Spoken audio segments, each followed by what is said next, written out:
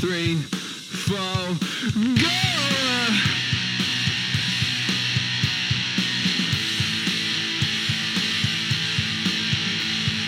Hey, you guys and all of that, we're gonna take this to full time.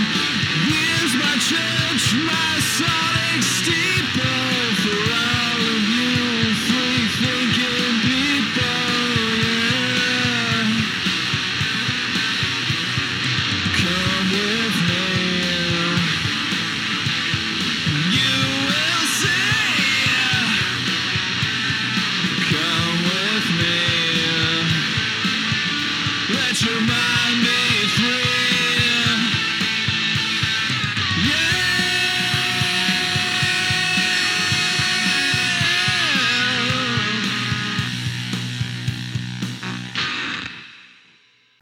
Hello and welcome to the Use Guys in That podcast. I am your host, Jay Colo, joined by fellow host Chris G, Randy, and Angel, who is also nice enough to operate the soundboard. You can check us out on useguyspod.com. We have a store and resource page up along with recommended reading material. You can find us on Instagram, Facebook, and Twitter at UseGuysPod, Patreon/UseGuysPod, and you can email us at info@useguyspod.com. Today is a bonus episode.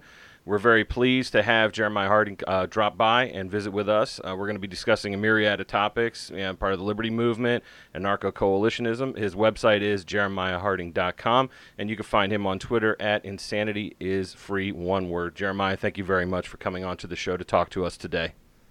Yeah, thanks for having me. I'll be pretty much anywhere people will have me. I've got a reputation as the most aggressively negative person on Liberty Twitter, so most people don't have me on their show.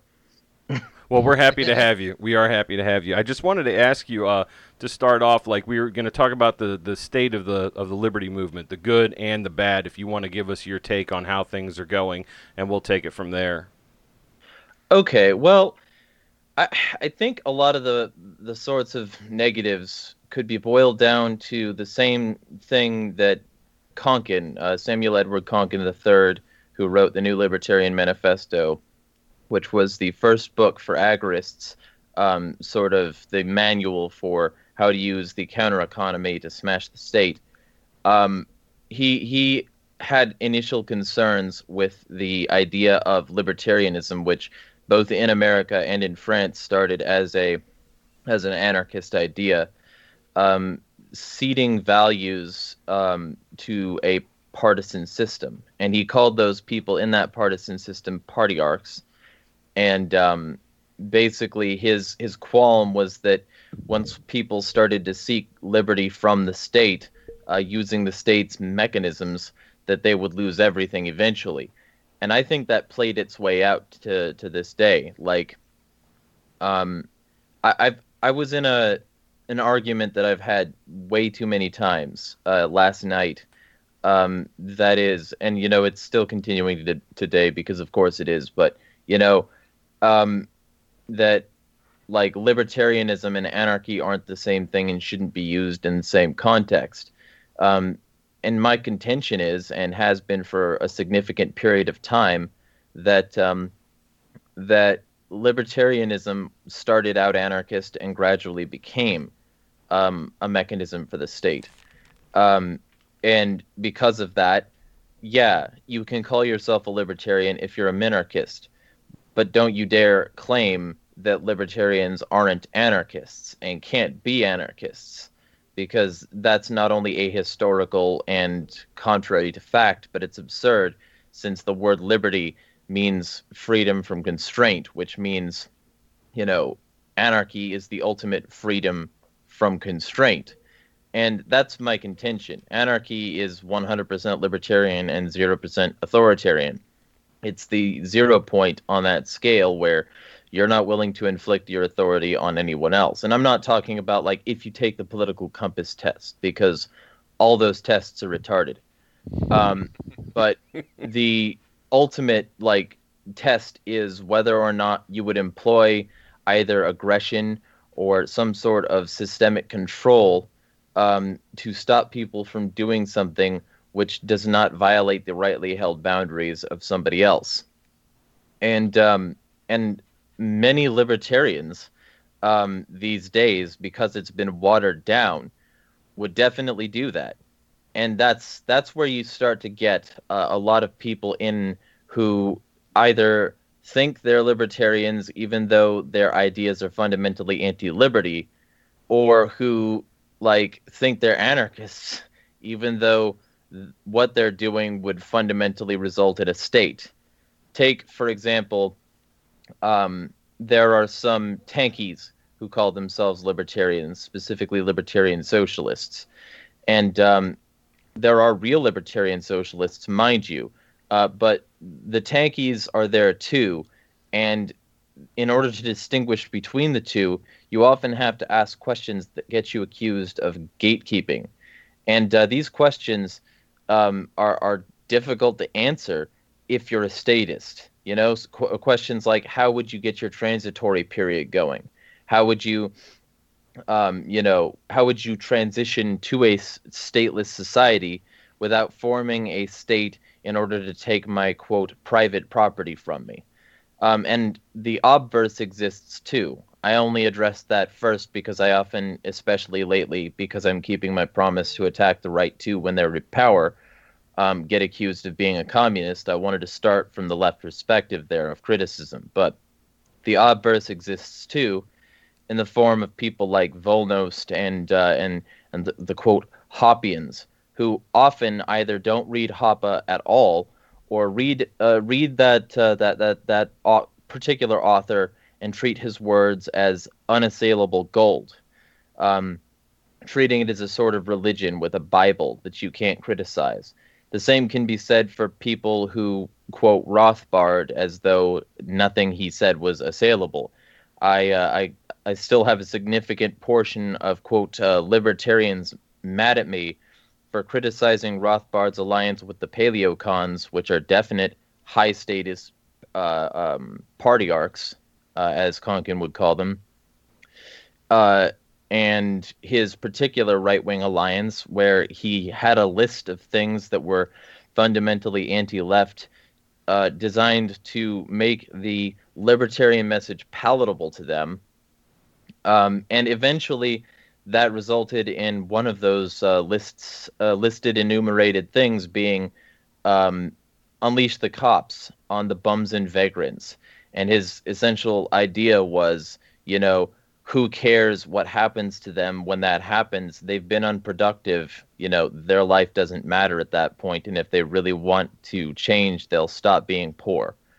I think that that's a bad way to get people on your side, especially if you want people from the opposite side to start seeing things your way, since a lot of those people come from that poor working class kind of environment where they don't like the idea of their class being suppressed violently by the state. Many libertarians come to it because they have seen the deleterious effects of the state on the market. Many libertarians also come to it because they have been victims of deleterious effects of the state on things in general, especially police violence. And a lot of that police violence is the result of things like the war on poverty and drugs, which have only increased poverty and drugs. So a lot of these people would recoil and have recoiled at that sort of notion.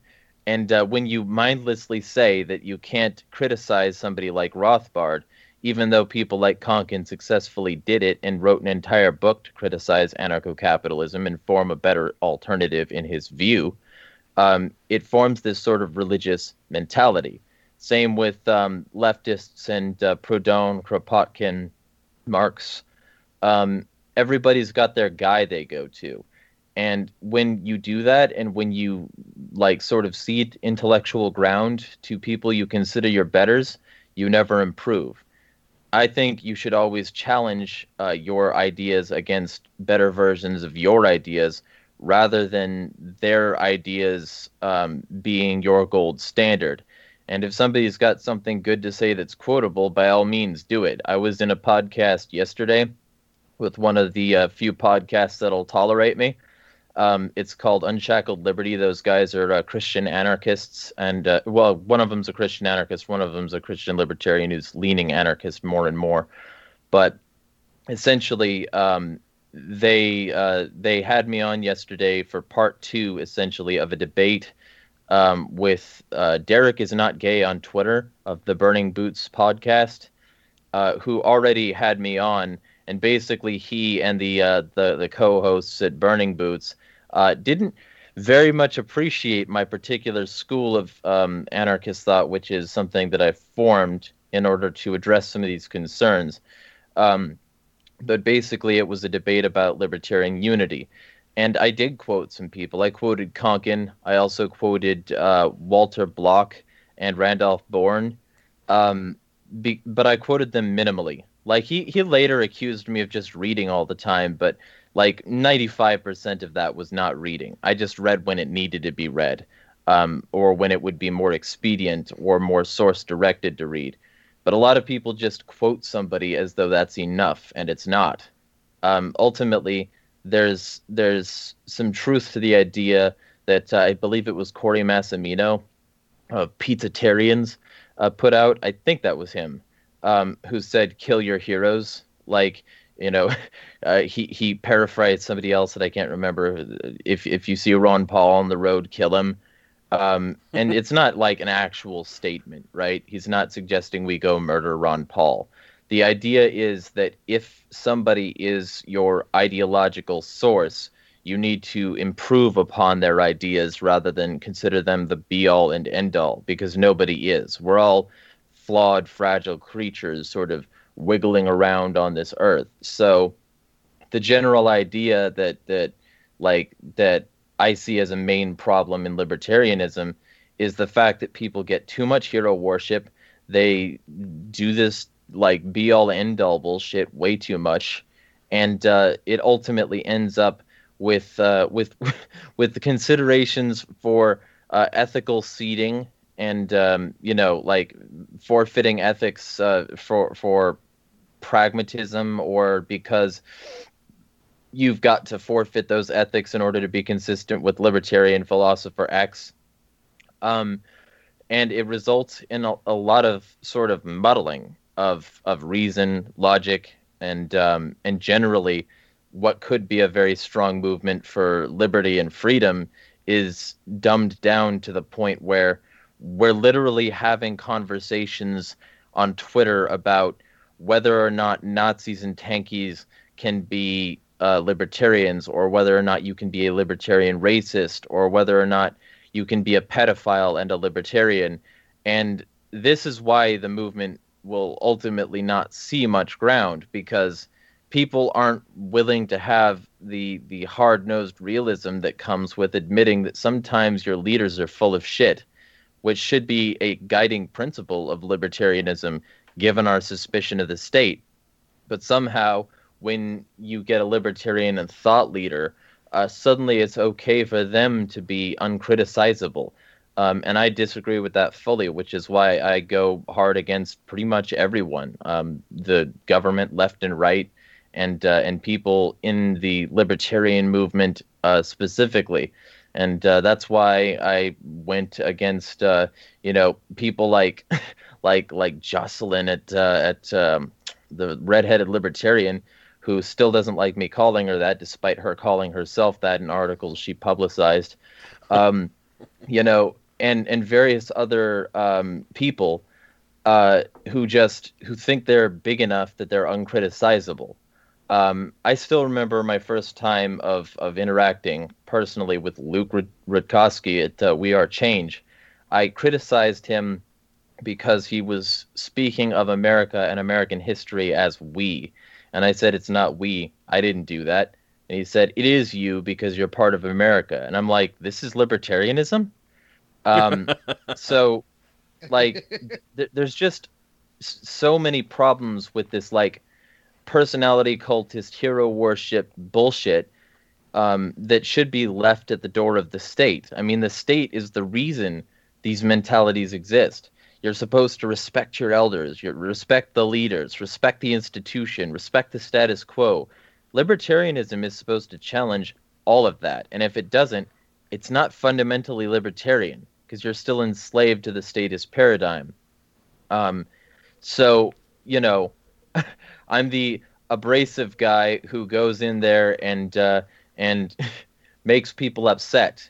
So that's one of the reasons people don't generally have me on their show. But that's, I would say, the main problem with libertarianism. It allows for a lot of what's called entryists, or people from other movements trying to co-opt the momentum of a genuine liberty movement to try and push their bullshit. Like, very specifically, and stop me if you got any questions, but very specifically, about a year and a half ago, I went against this pedophile who was trying to claim that anarchy was like the inroad to pedophilia, and they didn't say it on their main account. I just recognized their voice because my brain has this bullshit file system where like it picks up stupid amounts of information. The only thing I'm not really good with is names. But I can remember pretty much everything else for a very long time, and I don't know why, but I use it. And so I recognized this person's voice immediately when they were on somebody else's stream, arguing that that libertarian and anarchist principles could be used to validate relationships with people as young as 13. And I called this person out repeatedly and publicly, and most people didn't unfollow them. I watched it happen. They eventually started regaining followers, even after the other people had unfollowed them. And many other people accused me of witch hunting because I couldn't prove it, despite them publicly admitting to it. And this person also had a server where they were allowing for pedophiles to interact with children.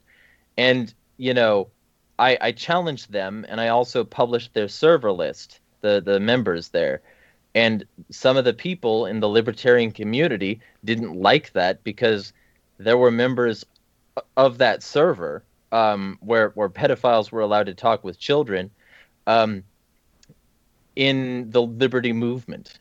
And so instead of saying, yeah, shit, we shouldn't have been there, instead of saying, yeah, you're right, there's a problem here with association and we look bad, they went after me, accused me of witch hunting, which I didn't do, and various other things. And ultimately, I had to deal with shit for many months because of it, and still occasionally do, not the least of which was a censorship campaign by some alleged Hoppians to try and remove me from the internet because of my particular approach here. They literally said, "We want him removed from the internet," and had this entire hashtag devoted to it. But that's like just my personal experience. Plenty of other people have had similar experiences. And when you have this collection of people theoretically practicing philosophy, falling victim to the same trappings because of entryists, who are people who try to infiltrate a movement with some momentum that they didn't earn, it really kind of looks like libertarians have already failed, which is why we won't get numbers. It's why we won't get membership, because not only can we not stop attacking people who might share our goals, which is what ANCOL is essentially designed to do. It's designed to hone our goals and make us more of a threat to the state. The base level impression people get and the jokes that they can make about us are all related to like Nazis, tankies, and consent, right? So the whole notion here is there needs to be a house cleaning and a reckoning of ideas. And libertarianism is a beautiful philosophy if it's actually libertarianism, but so many of the people who are involved are in it for their own personal bullshit reasons, and they don't care for smashing the state. They just want to feel justified in being trash. I think I really, that resonates with me a lot. The fact that you caught heat for exposing people that are up to that kind of behavior. And you know what? I'm glad that you brought that up, because I know that Angel, our soundboard operator, Chris, and myself, and I know Randy, we all are in agreement. Like, this is the hardest challenge, me personally, if we're going to play the non-aggression principle game, is when you fuck with children. We all agree here on the show that you should be fed into the fucking wood chipper feet first. That's just how we feel. And I would like to get your take on that. Like, how do you, I mean, what is the proper response to that sort of behavior? Like, if we're going to speak theoretically and we're in a post-state environment and we find somebody that's up to that behavior that has actually committed those acts with people who can't give consent, how do you feel about that? Personally, I think social ostracism is the answer. And I think that it offers all the same protections to children specifically, because most people aren't going to sacrifice their literal whole participation in society in order to publicly be one. Now, if they're found to have engaged in contact, that is an exploitative relationship with an undeveloped being. And in this particular case, that undeveloped being would someday grow up to be sapient in a full context. So totally ethical to use whatever means you feel are necessary to physically dispose of that person, because that person is clearly a threat to not only future generations with the abuse, the scars that abuse leaves, and the abuse cycle it perpetuates, but they're also violating the non-aggression principle in doing so. Now, being a pedophile, I think social ostracism works. I think the fact that a lot of stores could just say we don't allow pedophiles here and have like maybe a public pedophile like block list for your business would discourage people from being public about it and like going in private to seek private therapy for it might be the answer to that person's concerns, so that they could seek actual healthy, like even playing field relationships with like adults, instead of being the exploitative and manipulative bastards they are. So in this particular context, that would look like a store with terms of service. Like, you know, you can't bring like dildos in here. You can't you can't smoke crack on the premises. You can't be a pedophile. Little rules that you would like post on the door, or have as a terms of service for entering that you would accept by scanning a QR code on your phone. Little things like that, you know. There are many ways to go about it, but I think social ostracism would solve the problem, because a lot of people wouldn't want to be public at that point once it was considered pariah, and once being public about it could get you isolated from all these public environments. You wouldn't be able to participate in the social life, which humans are social animals. It's the reason COVID is hitting a lot of people hard, because they can't have the same social life that they were having because of the state. Not because of the virus, by the way, but because of the state. Let's be clear. So I think that the fact that this would emotionally damage them and cause them some significant emotional distress would probably reduce the incidence of these things happening. And it doesn't happen right now. It happens on small scales, but nobody is actively making these sorts of policies. And that's the reason Twitter is such a fertile breeding ground, and same with Discord, who permanently banned me for going against pedophilia. That's the reason Twitter is such fertile ground, because they don't just have a policy. They don't just have a rule that says no pedophiles. They specifically allow pedophiles as long as they, quote, aren't glorifying it or something like that, aren't encouraging it, and aren't posting the results. But that leaves a huge amount of room open for interpretation.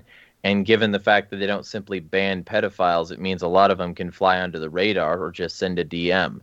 So there's if people like big organizations, Twitter, Walmart, fucking your local post office, started to make policies against pedophiles being there and engaging with their services, pedophiles would stop being public about it. People like Daniel Ruminos would stop putting their face to their public, quote, sci-fi writings where they write real people into kid-fucking situations. And, you know, people like Todd Nickerson wouldn't put his face behind public defense, because the more of these institutions sort of make it seem apparent that that pedophilia is not acceptable, the more mainstream pedophilia rejection will be, and the more like mainstream the idea of maybe physically stopping these people in one way or another would become. So I think social ostracism has the power to deal with that problem and a host of other, like insert social issue, pedophilia, like just take that out of the equation and insert social issue. If you can't interact with your favorite store because you raped a chick, you probably won't rape a chick. Yeah, I think that that's fair, and I really appreciate your point of view, and I think that those are real practical solutions, in our even now, like you said, but also in a post-state environment. I wanted to ask you, what is anarcho-coalitionism, and do you feel that if there are some anarchists that are beyond forming any worthwhile coalition with? Well, if they're authentically anarchist, no. But that's the thing. I have a saying that some people hate the right or the left more than they hate the state. And what that means is that they're willing to work with the authoritarian right to fight the authoritarian left, or vice versa. In the case of Rothbard, his alliance with the populist right failed miserably. And like it failed after he ceded a bunch of ground, after saying the state is a gang of thieves, saying it's okay for that gang to go around and rough up poor people isn't a great look. So like in that particular context, like if they're authentically anarchist, 100% sure, they are work withable. Whether they choose to work with me or not is a separate issue, but they're definitely work withable. But like that's one of the other things. People accuse ANCOL of being a cult or a hate group or something like that.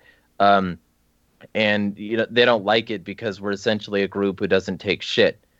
And one of the like core principles of this, I guess, is like we are militant, organized panarchy. And like we are hostile to the state in general, and don't like the fact that a lot of statists are trying to hijack our motion. So, effectively, that precludes a lot of the people who call themselves anarchists, but for instance, would cuck to Pinochet if there was an American version of him, or would cuck to Lenin if there was an American version of him. The ultimate truth here is that there are a lot of people who are libertarian in name only, or a fair weather libertarian who in a foxhole would become statist immediately. So those people I don't think are work withable.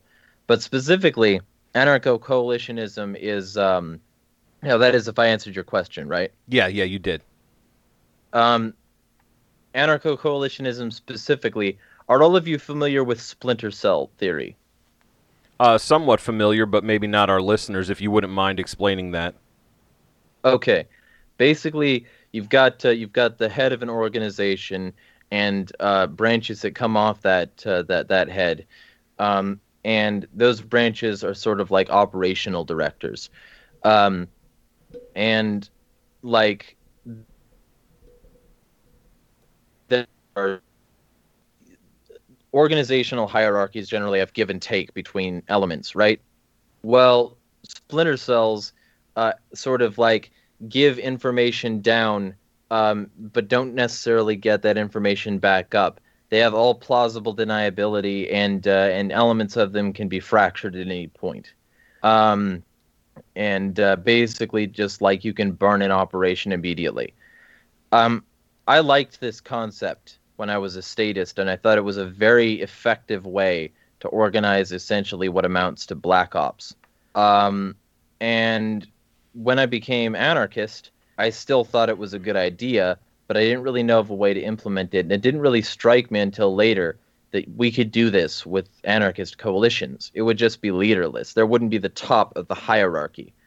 So effectively, it's cells that can organize for specific anarchist ends. Let's say, um, this is what I brought up like last night on the Unshackled Liberty podcast. Let's say the ANCOMs, CAPs, SINs, mutualists, and agorists all decide to start working together against the war on drugs, because we all understand that the war on drugs has deleterious consequences to all of our forms of libertarianism. That, whether that be like the enhanced corporate and police power that it gives that it gives the capitalist class from a leftist perspective, or whether it be the massive amount of government increasement and nanny statism it allows from the right, right? Yeah. So we can all agree, literally all of us anarchists on that bottom strip can agree that the war on drugs is a bad thing.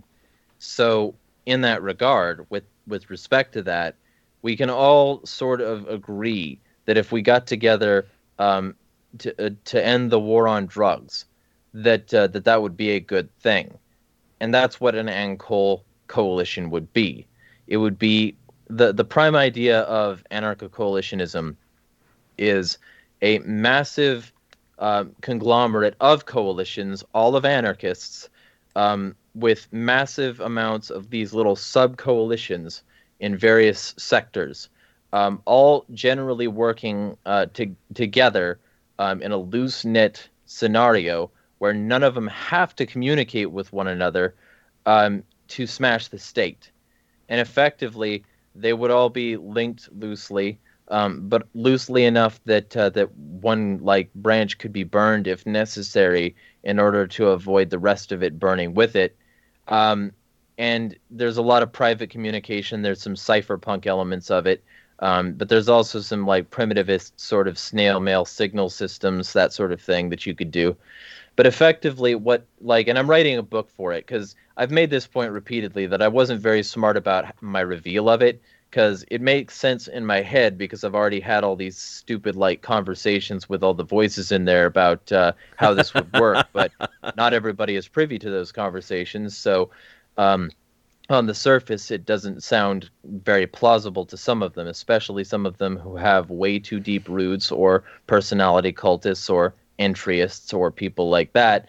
They see this as a threat to their paradigm, because their paradigm includes their particular way of working with the state and working against forms of anarchy, because those aren't real anarchists. But basically what this means is that all these loose-knit coalitions would all be working loosely together to smash the state. And for instance, in your local area, you could work to hide your local drug operations in the war on drugs, blah blah.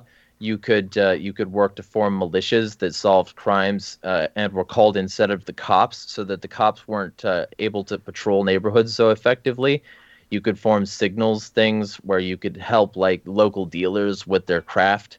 Basically, it's a long series of gangs that are against the state, which is the single biggest gang.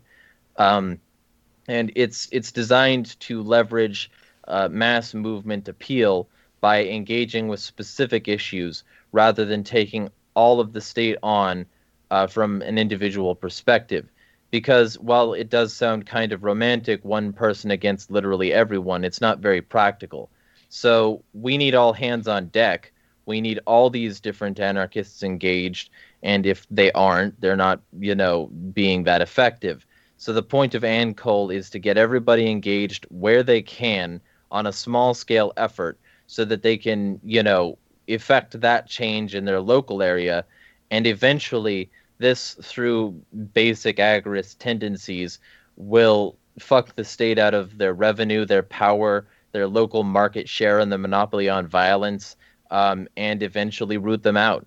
Unless they decide to nuke us all, which is a distinct possibility. But, if they don't do that, this is to me, most efficient and easiest way to get people on board with libertarian ideas and anarchy in a conclusive environment.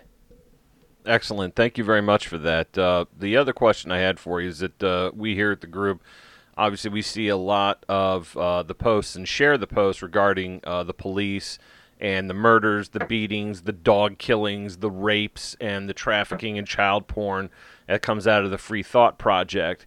Do you think that the Liberty Movement is making any progress raising awareness with the horrible state that we are in with the police, which is pretty much the standing army of occupation here?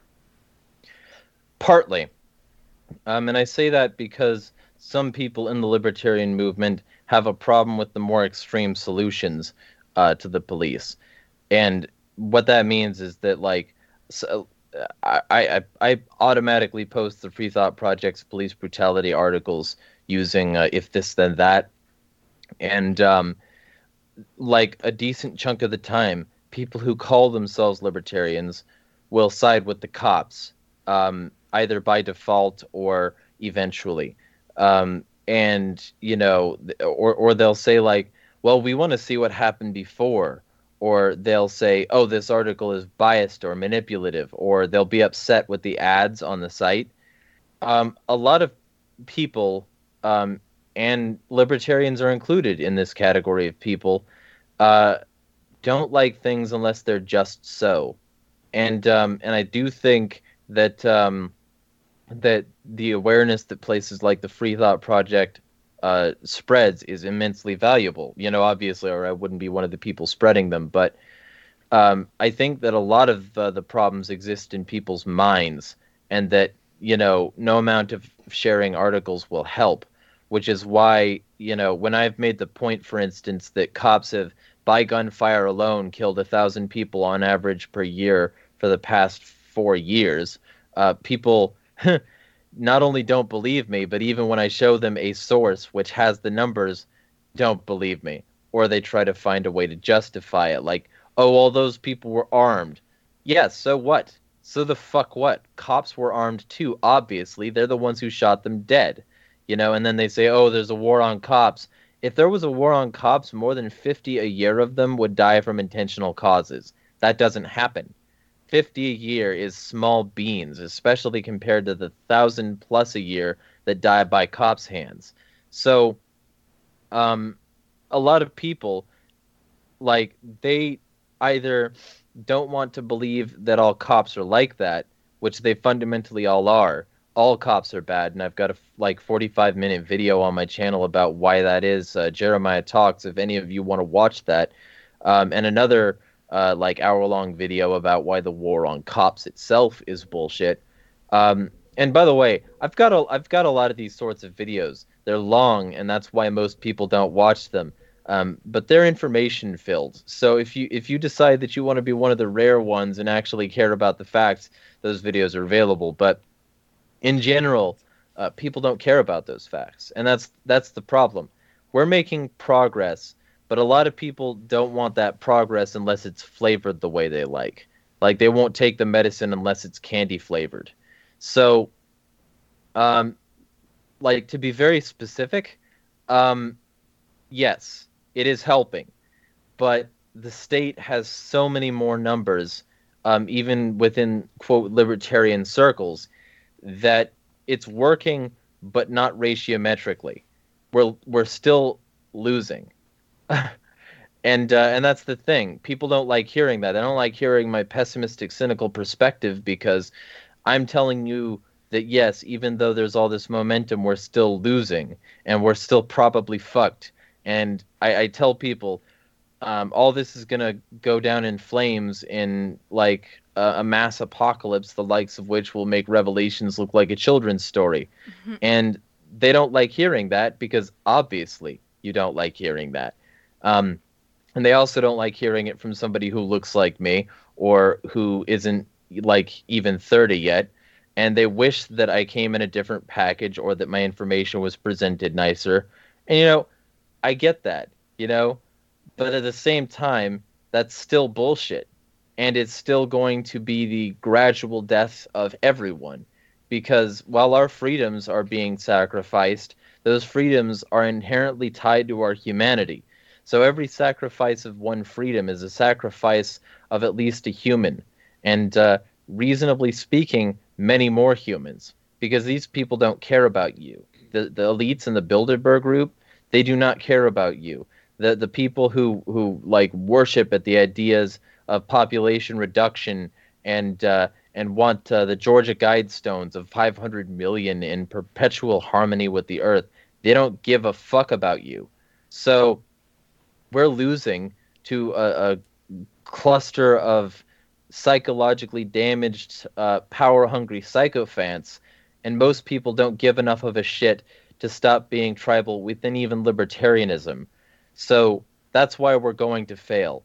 But it's like Robert Heinlein said, certainly the game is rigged. Don't let that stop you. If you don't bet, you can't win.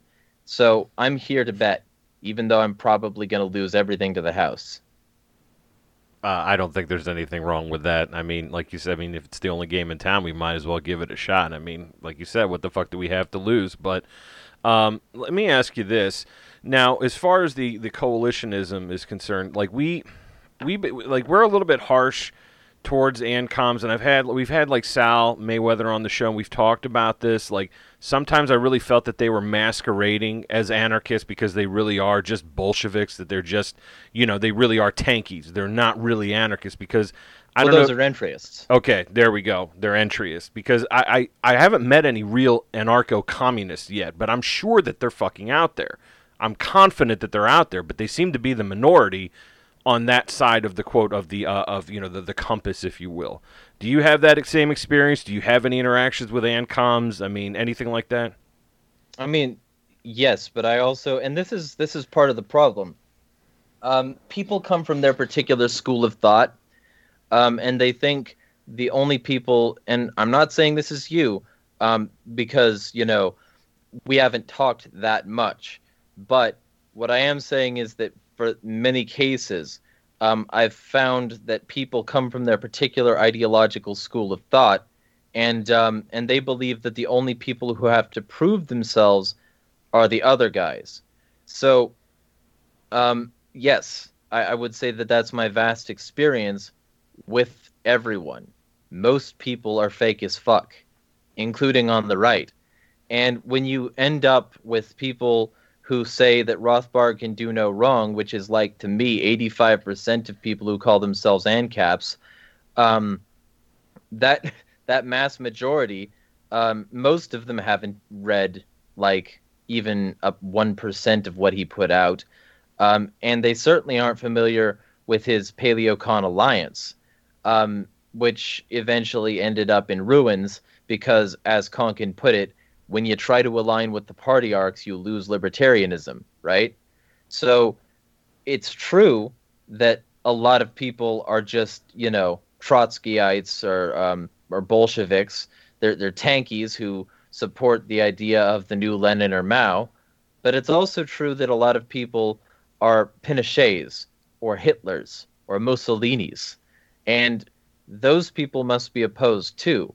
So we need to root out the tankyism as much as we need to root out the fascism and the overt Nazism.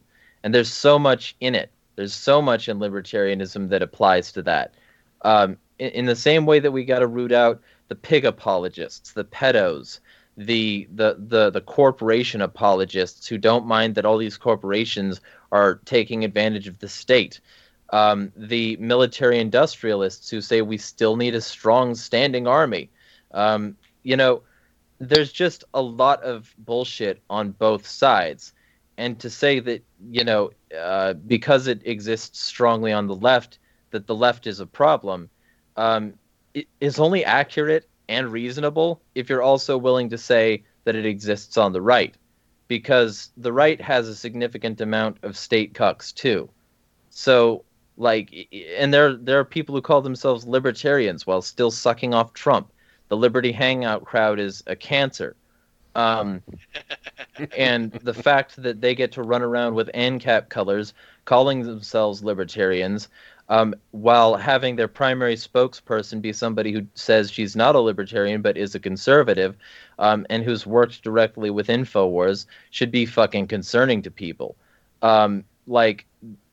Reasonably speaking, this is entryism in action.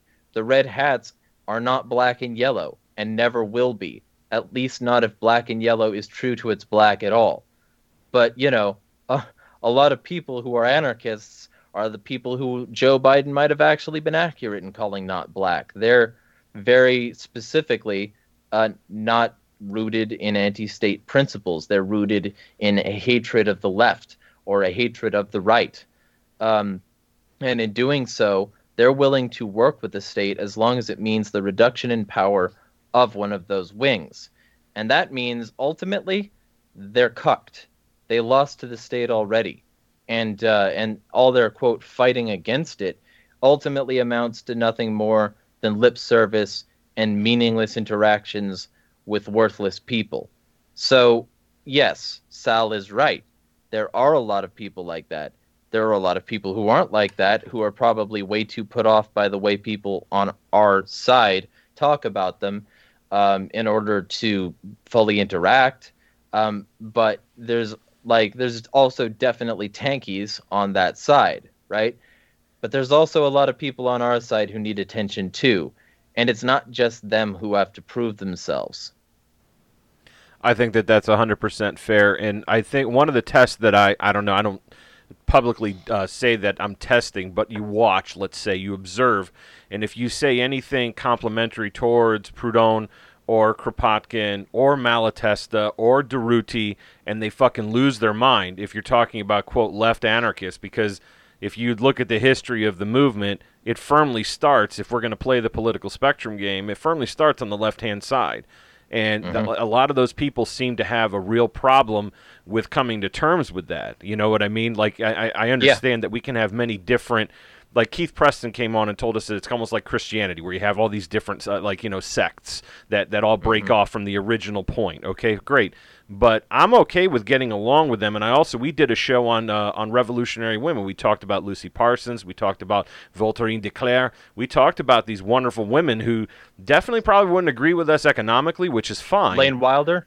No, we didn't put her in. We put Kate. She threw her medals at the Queen because her boyfriend and her father were killed in the First World War, and she threw her medals at the Queen. I have a whole list of it. I can send it to you. They were really, like, of course, Emma Goldman made the list too.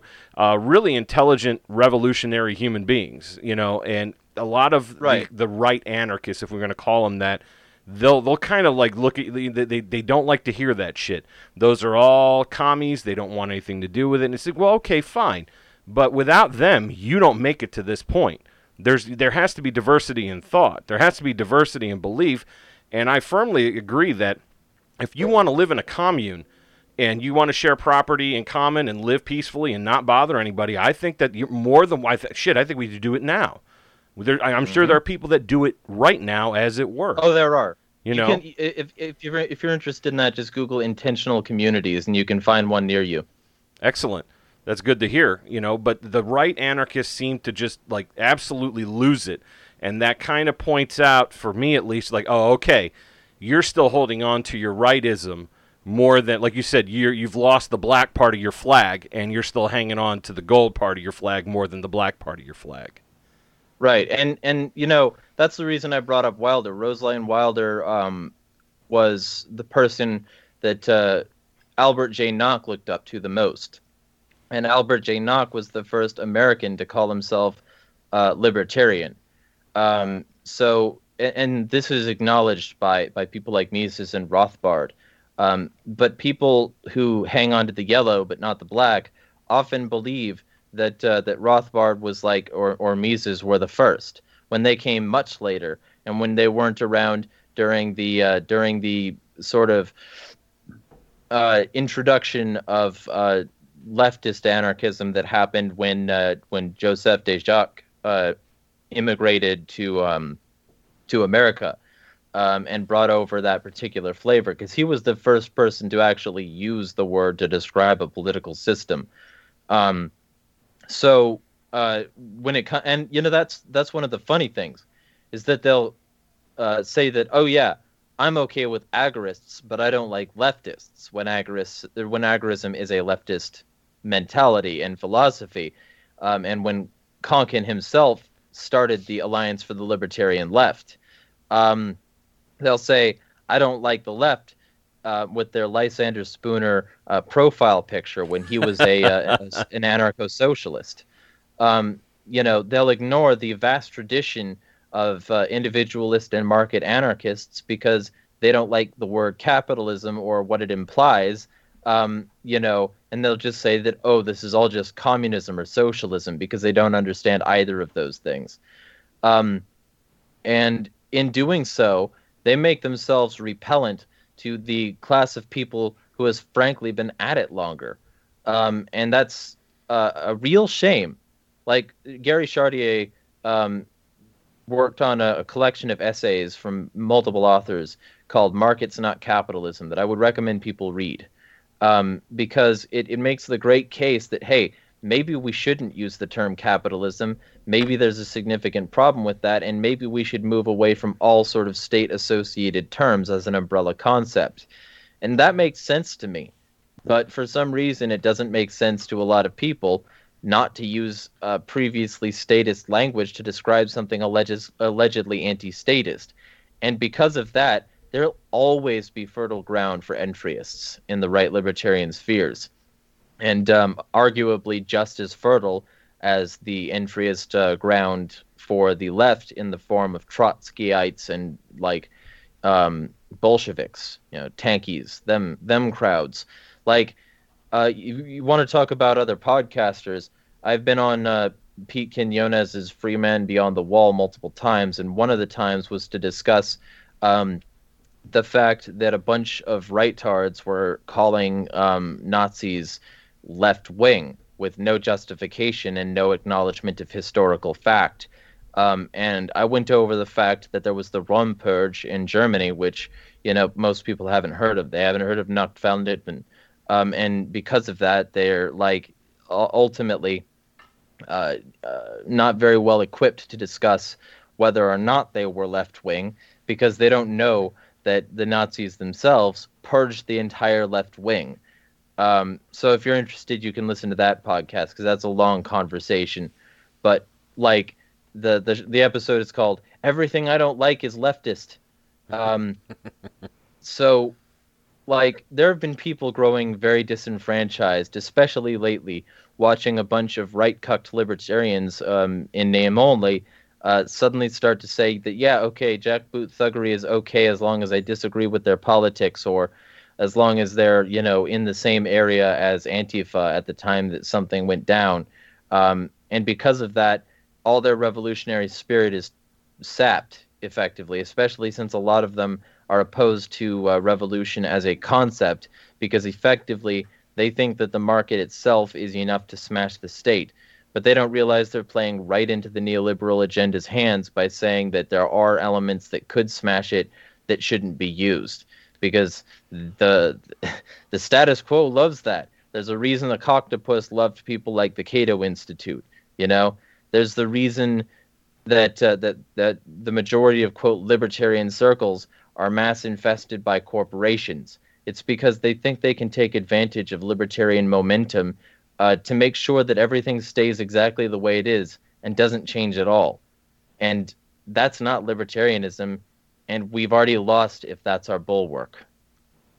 What's funny about the right libertarian, sometimes I think that most of them are Republicans who just like more guns than the average Republican, because it's soon, they'll have, I'm serious, Chris knows, man, you'll have the fucking Blue Lives Matter flag right next to the Gadsden, and it's who the fuck do you think is going to take that AR-15 from you, man? It's you can't play. You have to pick a team if you're going to do that, because certainly, I firmly don't think that the military is equipped to carry out that kind of Gestapo activity. I do think that the police are far more equipped and have a better knowledge of the local area if there were to be some sort of gun confiscation or checks or anything like that. I really feel that the cops are the ones that would be the ones to do it because they're already embedded in the communities in which they, quote, serve.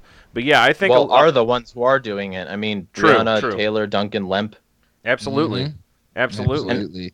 And I mean, they can just shoot you for having a gun. Yeah, unfortunately, that is true. Every person I served with, they were the first ones to freak out. They're in the military, And they're like, shit, if they made everyone go around doing that, I would be at my house making sure they weren't taking my shit. Like, they're not going to be the ones out there enforcing it. Well, maybe some of like Like, some of them will say that, but when push comes to shove, exactly. But it's like, I don't know many cops that are like saying the same kind of thing, but maybe that's just my limited worldview and the people that I'm like talking to. oh well, most cops aren't, and part of the reason for that is because they weren't held to the same training rigor, nor were they held to the same entry requirements, nor are they held to the same legal standard. Like things that are called war crimes are things that cops can do generally all the time. Oh yeah, the rules of things that engagement with over in impunity. Afghanistan and Iraq were like insane, but now it's like you can kill anybody in the streets of America because they made you feel unsafe. Like they didn't even Right. have to be armed. Right, and like, for instance, this morning, a article automatically went out about $1 million settlement over a cop who fucking fired into a crowd of children and hit one of them in the back because they were playing with an obviously orange-tipped BB gun. Oh jeez. And like qualified immunity was tried, but actually failed in this case. For once, qualified immunity wasn't allowed, because the courts recognized that it was just so fucking stupid that the cops decided to do this. Right. So, like, well, the cop, singular, but the point is that like I've had veterans on my show before. I mean, I've talked to many veterans, and I grew up in a section of California where they trained them. But ultimately, they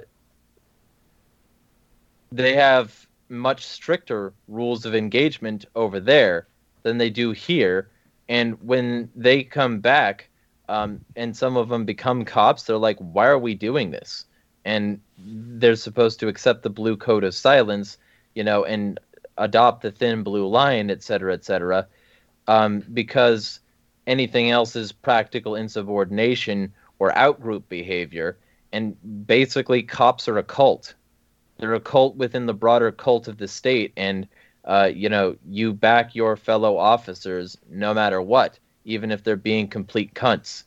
So, like, that's what modern American policing is, and they're trained by people like Dave Grossman to think that if you kill people, you'll come better, and they're also trained by the IDF, who's an occupying force in Palestine. So, like, realistically speaking, these people are trained to be an occupying army who gets off on debt. And that's not a good paradigm. Not for de-escalation, not for reason. I always talk about Detroit Threat Management because I think that they make a great example of how to operate on a forced de-escalation basis. And like the last time I talked to them, they said they had killed nobody, ever.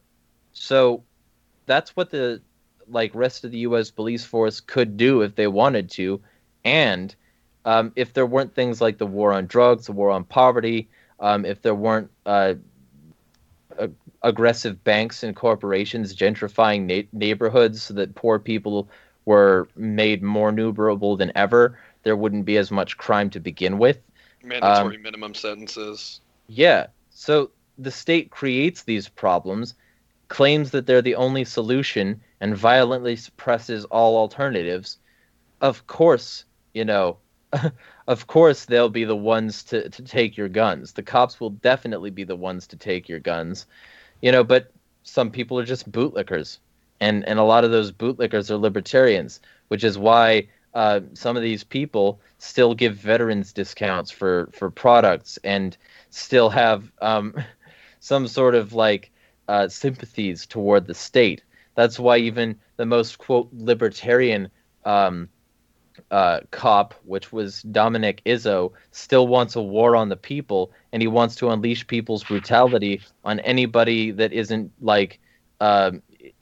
participating in a victimless crime. Well, that's great, as long as you can prove that they were, in fact, committing a victim defense, because otherwise you're encouraging all these morally unscrupulous people to use violence basically wherever they want and then just create a post hoc excuse for it. Congratulations, Dominic. You're a fuckmouth. It's true, though. It's true. Right. Go ahead, Sometimes Chris. the Whatever truth you have. hurts. Do you have What was that? Go ahead if you have something else, man. Like I didn't want to interrupt I mean, I didn't really have like any questions in particular, but I did just want to say that, like, definitely a lot of the stuff that you're talking about like really resonates with me. Like earlier on when you were talking about like essentially boils down to like kill your idols, you know, like improve upon their ideas. Absolutely agree with that. Love that. What else was I gonna say? Shit, I forget. But yeah, Well, but anyways, and- now I just been sitting here listening, man, and just soaking up what you were saying. So it definitely Cool. like it resonates with me, man. So I definitely appreciate it, and appreciate two you oth- coming on. And two other things. Read Diogenes. Look into cynicism, because I think people don't understand it well enough. And I think if more people were more cynical, the world would be a better place. And also read The Ego in Its Own by Max Stirner, because I think a healthy mix of egoism and cynicism complement any sort of anarchist ideology well, even if you don't want to go full into either. Excellent. Absolutely. Yeah, we'll put that in the show notes, and for hopefully sure. we'll and also put. I'm going to link your video that you were talking about, the one specifically. I have it written down here that we're going to connect to our show notes, so that if anybody wants to take a peek at it, we'll take a peek at it. But if anybody else has anything, we can wrap it up here. Angel, if you have anything, do you? I do not. I was just going to say, in regards to like some of the police brutality articles and things like that, I often see that you tweet that I retweet. I'm kind of taken aback by the amount of dogs that they actually kill. Like, it kind of, I'm taken aback by it, honestly. I don't understand how you can kill an animal like that. I mean, I know they kill humans, but for some reason, society, at least in our society, people are way into pets, and they kind of get outraged more over people killing pets than they do other people. So it just surprises me that they still don't even acknowledge that's how much people love the police or support the police, that they just don't even recognize that they kill animals as well. Well, there's first off, I'm not a proponent of animal rights personally. I think if we can eat them, they don't have the right to anything else. But under that same pretext, animals then become custodial arrangements under their owners, and effectively, what killing a dog does is it demoralizes a community, because you don't want to be put down like a dog.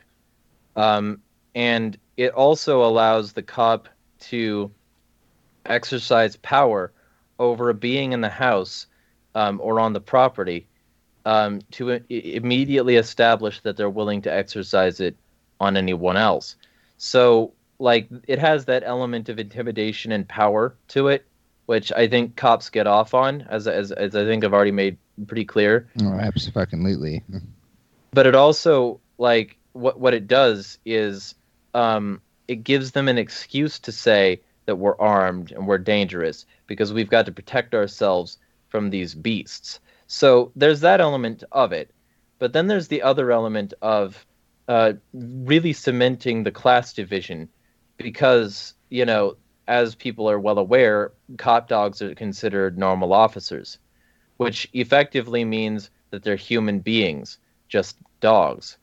And if you kill a cop dog or assault a cop dog, it's considered an assault on an officer and treated with the same level of gravity as if you had assaulted or killed a human, which means that these cop dogs are a higher caste of animal than your dog. And even when they attack you, or even when they attack your dog, like there was this dog the other day that this cop dog was trying to intimidate through its own fence, and then the cop dog sticks its head through the fence and gets its muzzle latched onto, because picture it like Carrie, right? Or sorry, not Carrie, The Shining. Get my Stephen King mixed up. Where the guy's coming through the door with the axe, if you had a chance to grab that axe and take it away from him, or grab his hand to make sure he couldn't swing it anymore and was trapped in one place, I think he'd probably take it. And that's effectively what this is. It's just the same sort of defensive control mechanism, because that dog is coming through with its sharp ass teeth, which are little shifts, if you look at it from a defensive standpoint. And if you don't control that dog, you might lose your life, which, effectively that's all this white, like, pit bull or whatever was doing.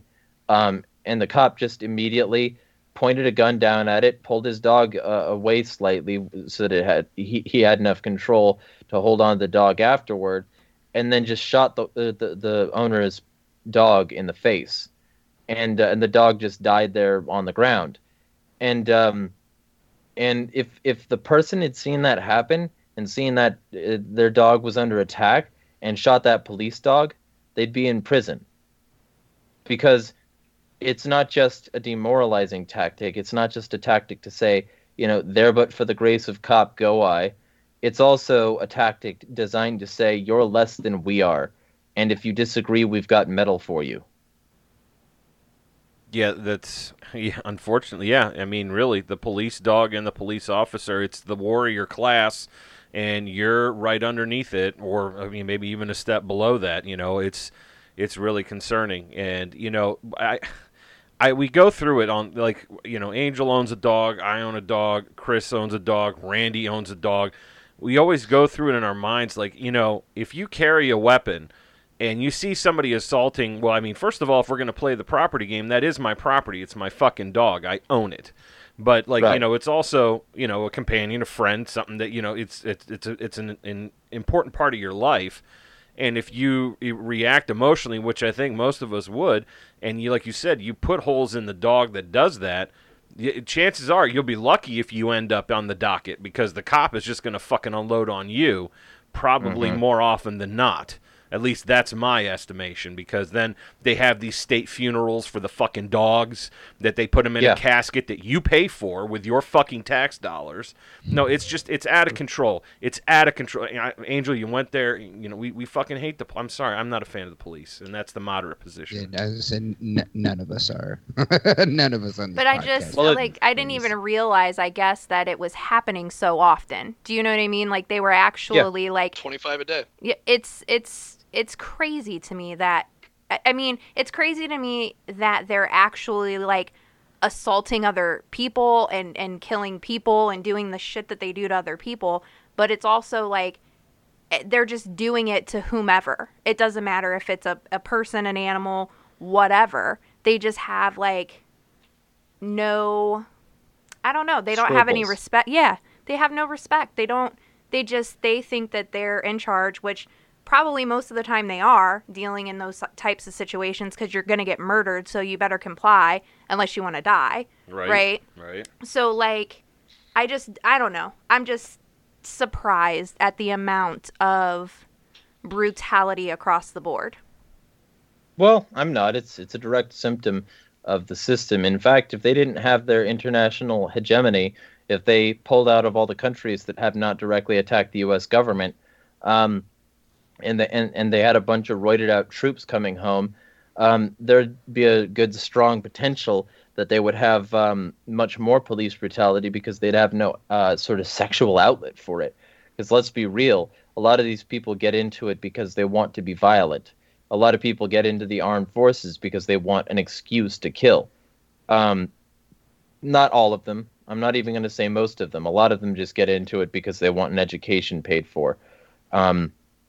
But what I will say is that, like, there are enough people doing that if they didn't have, like, a foreign enemy to fight, there'd probably be a lot more bloodshed here at home.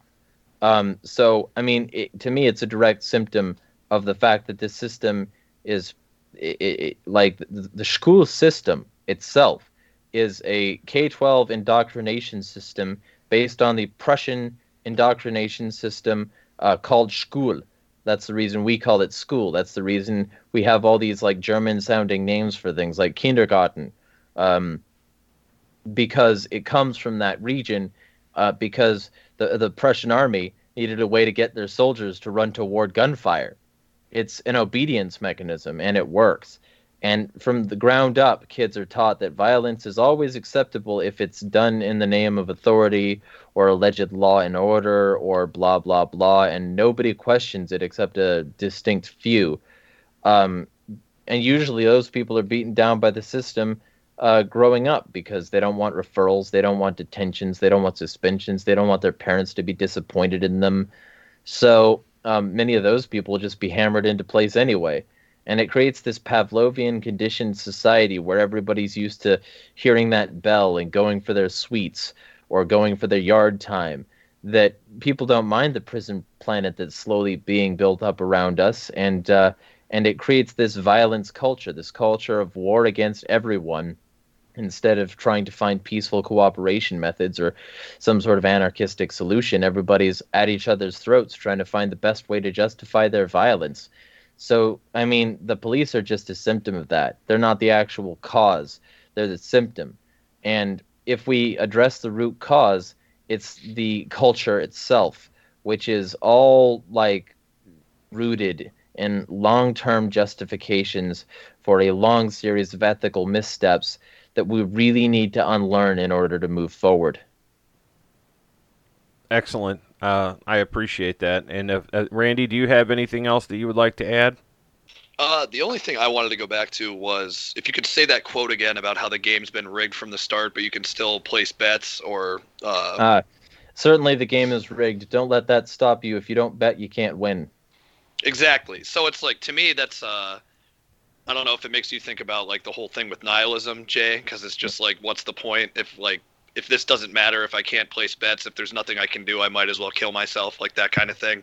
It's like there is some sort of room for change. It's like it might not be it could be like 1%, but that's still better than nothing. And it's like if I have nothing else to do with my time, if like I'm going to be alive until some external force ends my life, like why not try for something better than where we're at? Because otherwise it's like I'd be better off dying right now. Well, yeah, I mean, that's for me, at least that's where Camus comes into play, which was such a pivotal thing for me to read as a younger man.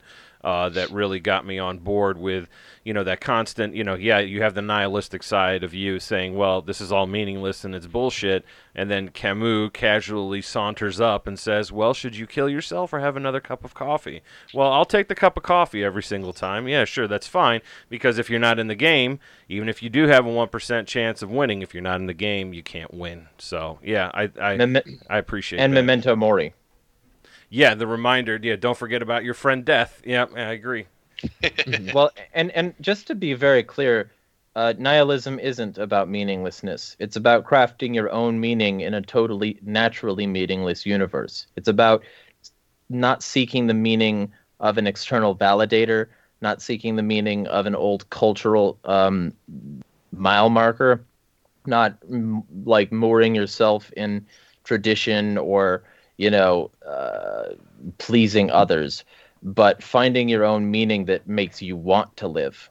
That's what Nietzsche wrote about, and I recommend everybody actually read Nietzsche because nihilism was heavily tainted by the culture of mass media, who made it seem like a bunch of them were just depressed, dejected teenagers. But I have very strong nihilist tendencies myself. Of course, I'm also a solipsist, so I think I can't verifiably prove that the universe is real. So ultimately, everything is just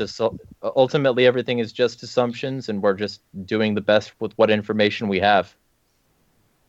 Yeah, absolutely. I can't disagree, and that's very true, man. I do use, unfortunately, the modern interpretation of what nihilism is, and Big Lebowski aside, like jokes aside, yes, no, it is. It does have a much deeper. It doesn't have this. It's not as negative and as dark as the modern interpretation or how it's been skewed. Like it really is. There's almost a beauty to it where you accept that, and then you go about making your own meaning while you're floating that's the whole around. Absurd anyway, isn't it? I always thought that was. Yeah. Maybe it's in both, but. I guess Camus had a much bigger impact on me when I was reading. I don't know, that's everybody has their own way, but Camus for me was huge. Well, Stoicism is huge. It's very useful. At least when you're an actual Stoicist, I find a lot of Stoics are not very stoic. They just sort of say they are that so that they can validate their approach to life. But a lot of people who identify as Stoics have never read Camus and have no intention of doing so. It's the same with a lot of other philosophies. So you got to find the diamonds in the rough that aren't being fake ass pussies. That's true. That's true. And with that, if anybody else has anything, we'll go ahead and wrap up. Anybody on the floor? Anybody? 1, 2, 3. All right. Well, I'd like to thank you, Jeremiah, for coming on to our show. We sincerely enjoyed it. It was extremely enlightening. I'm going to put all of this stuff in the show notes. You're welcome back here anytime. Consider yourself having an open invitation to join us here. We really enjoyed it. It was informative. I'm sure it'll be informative for our listeners. I'd like to thank everybody for listening. I'd like to say hi to our patron, also our friend Paul B. from B-Town. You can get at us at Twitter, Instagram, and Facebook at UseGuysPod. And Jeremiah's information will be in the show notes. Thank you once again, and we wish you well. Bye. Peace.